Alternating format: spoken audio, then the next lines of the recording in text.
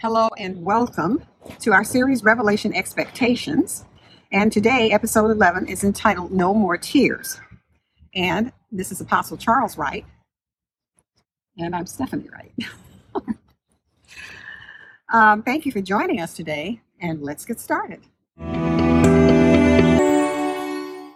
We are encouraging you to listen to episode 1 in this series and other episodes to get caught up. I'm going to go ahead and turn it over to Apostle Charles, and we are starting in chapter 7, Revelation. He will take verses 1 through 3.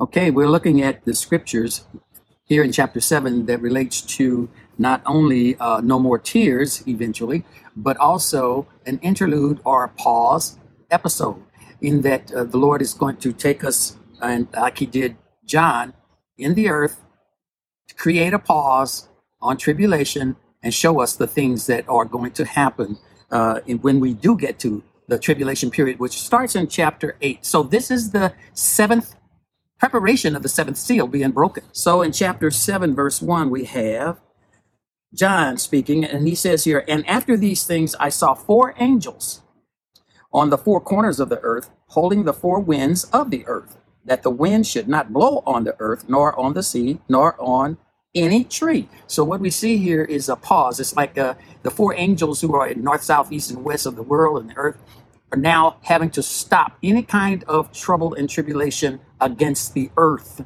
and because God has something he wants to show John. And he said here in 2nd verse, "And I saw another angel ascending from the east, having the seal of the living God, and he cried with a loud voice to the 4 angels who were at the corners of the earth, to whom it was given to hurt the earth and the sea, saying," this is what this angel from the east said, "Hurt not the earth, neither the sea, nor the trees, till we have sealed the servants of our God in their foreheads." So we have a pause right here because God wants to show John more. And let me say this, that those of us who know the Lord need to share with the saved and unsaved what is going to come to pass. And although we may be already in heaven before Christ returns, there are many who will still remain in the earth. So it is our responsibility to let people know about this book of Revelation. Starting in verse 4 and going through verse 8, we're going to talk about those 144,000. These 144,000 are represented by the 12 tribes of Israel, 12,000 in each tribe. So 12,000 times 12 is 144,000. I'm going to name the tribes that are listed here in Revelation. I'm not going to read each verse. We're encouraging you to go back and read this chapter on your own.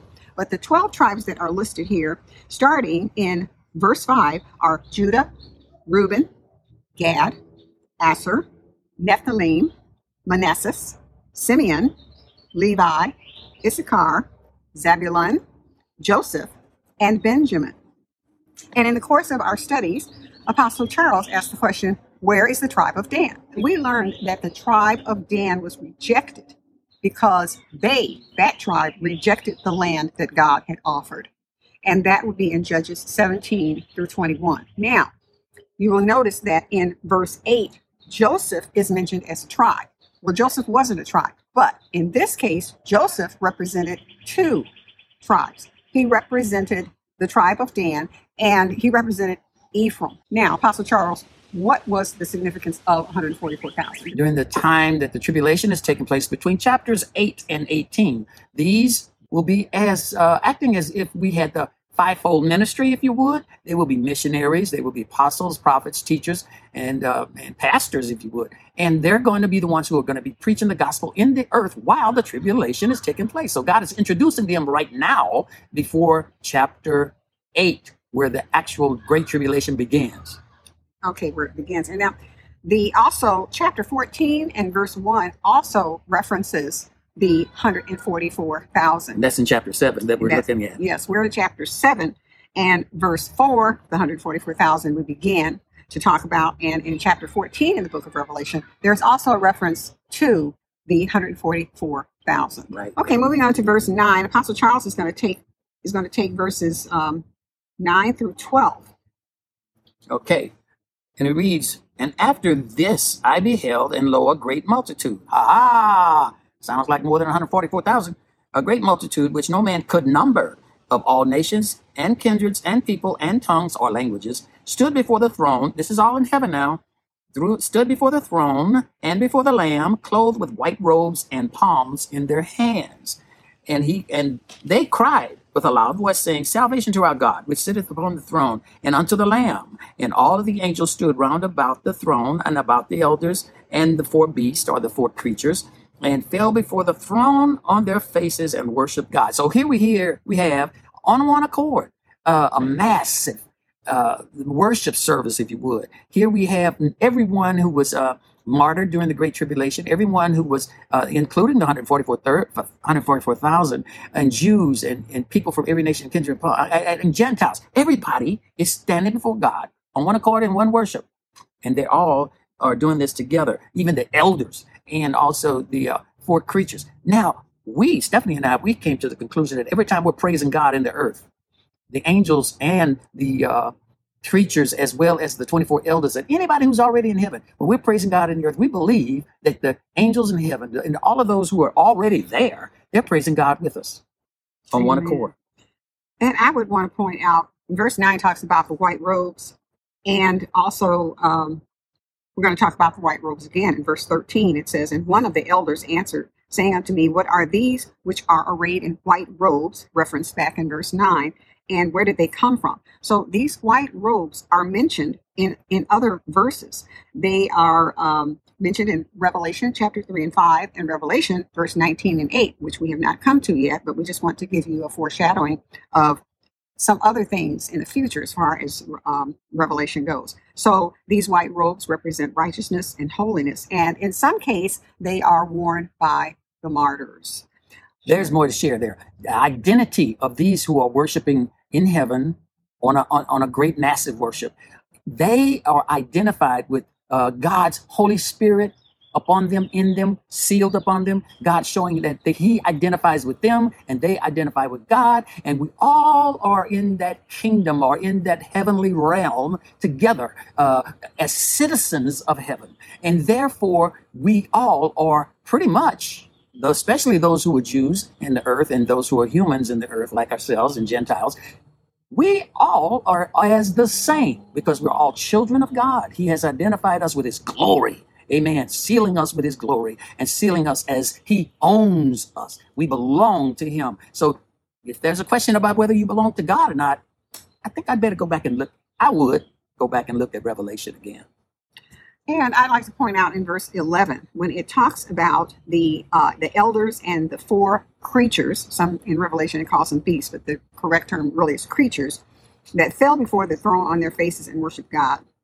We see this same worship by the elders and the creatures and the angels in Revelation chapter 4, verse 4, and in Revelation 5, verse 8. There's praise and worship throughout Revelation.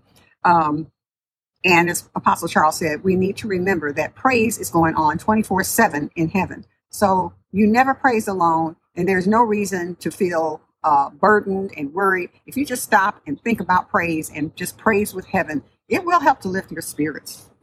So moving on. Yes, that would be verse 12. And this is how they were praising. This is what John heard. And they were saying, Amen, blessing and glory and wisdom and thanksgiving and honor and power and might be unto our God forever and ever. And then amen again. Amen twice in the same verse. You should notice that.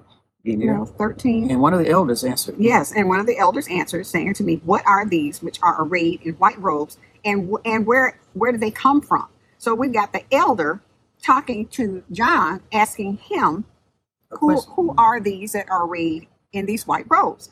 But then John says to the elder, sir, you know. And he said to me, then the elder answers back to him, to John. He says, these are they which came out of the great tribulation and have washed their robes and made them white in the blood of the Lamb. So they came out of suffering, martyrdom, and that's what we will be covering when we start on chapter 8 and talk about the Great Tribulation.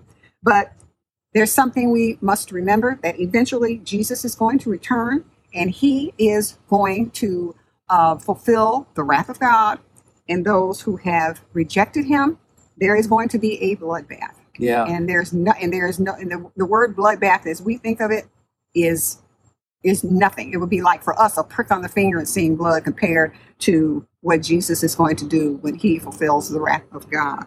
So, did you have something? Yeah. That part in verse 13, whence came they? We're talking. The elder is asking him this question because, isn't it the elder? Asking John this question because these who are arrayed in robes with palm branches and so forth in their hands and standing before the throne of God and giving all this worship, they're the ones who answered the question. I think it's in Revelation 6 and verse 17. The question was posed, who shall be able to stand? And I will finish it off like this, the great tribulation. These are they who came out of the great tribulation, which we're going to look at, like Stephanie said, from verse 8 through 18, chapter 8 through 18.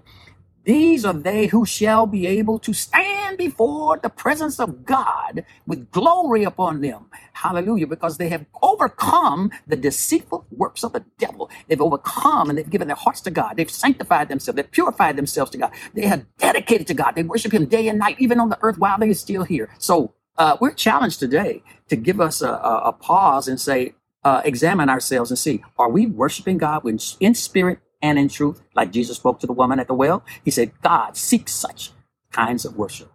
Amen. So moving on, verse 15, verse 14, we discussed that. Okay. These are they which came out of the great tribulation, verse 14, and have washed their robes and made them white in the blood of the Lamb. Verse 15, therefore are they before the throne of God and serve him day and night in his temple. And he that sits on the throne shall dwell among them. Again, praise. This is a great chapter for discussing and understanding the praise that goes on in heaven. They are before the throne of God and they are serving him day and night. Get in the spirit of service because we're going to be serving him when we get to heaven. And he sits on the throne and dwells among them. God is mighty. God is so awesome, so powerful, so wonderful. And he's being worshiped and praised 24/7. So, get with the program and give him some praise. And verse 16 says, they shall hunger no more, neither thirst any more, neither shall the sun light on them, nor any heat.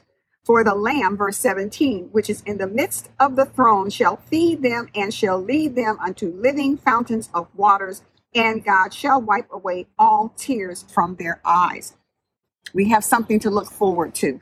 Remember that there is always a hope, the hope of heaven, whenever you might be feeling down and out or whatever, if you're going through some difficult times. So we see this as prophecy, don't we, Stephanie? Yes. These are prophecies that come from God. And there is a reward for those who are diligently seeking God in the earth while we're here in our flesh, despite our tribulations and troubles and trials. There are prophecies that were given to the 7 churches. Yeah. Oh, yes. Yeah. Yes. And I'm going to talk about those. Thanks for reminding me.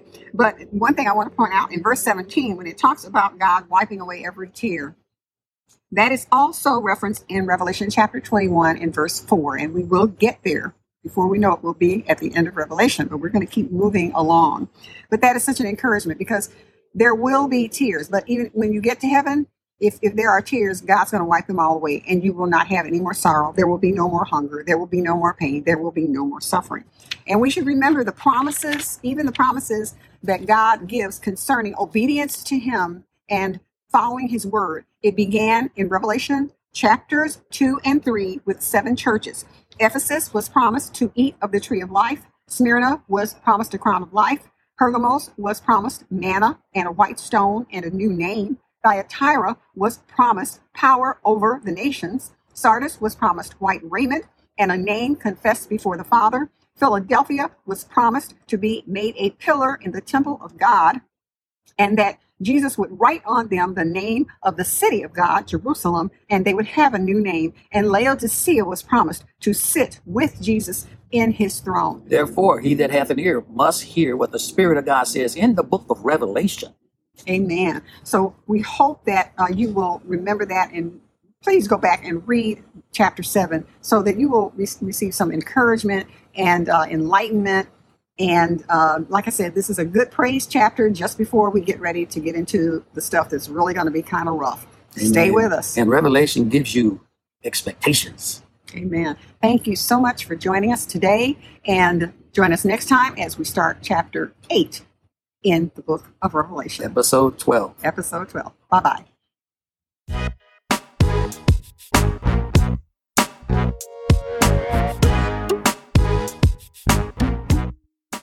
If you want to contact us or comment on this podcast, please visit our website at cgmissions.com/podcast, where all episodes are available by category and series format. You may also view these episodes on our YouTube channel, the symbol at CG Missions Inc. or INC. This is Apostle Charles. Until next time, God bless you. Charles George Missions is a 501c3 nonprofit organization. Donations are tax deductible. Donations may be made through our website, cgmissions.com.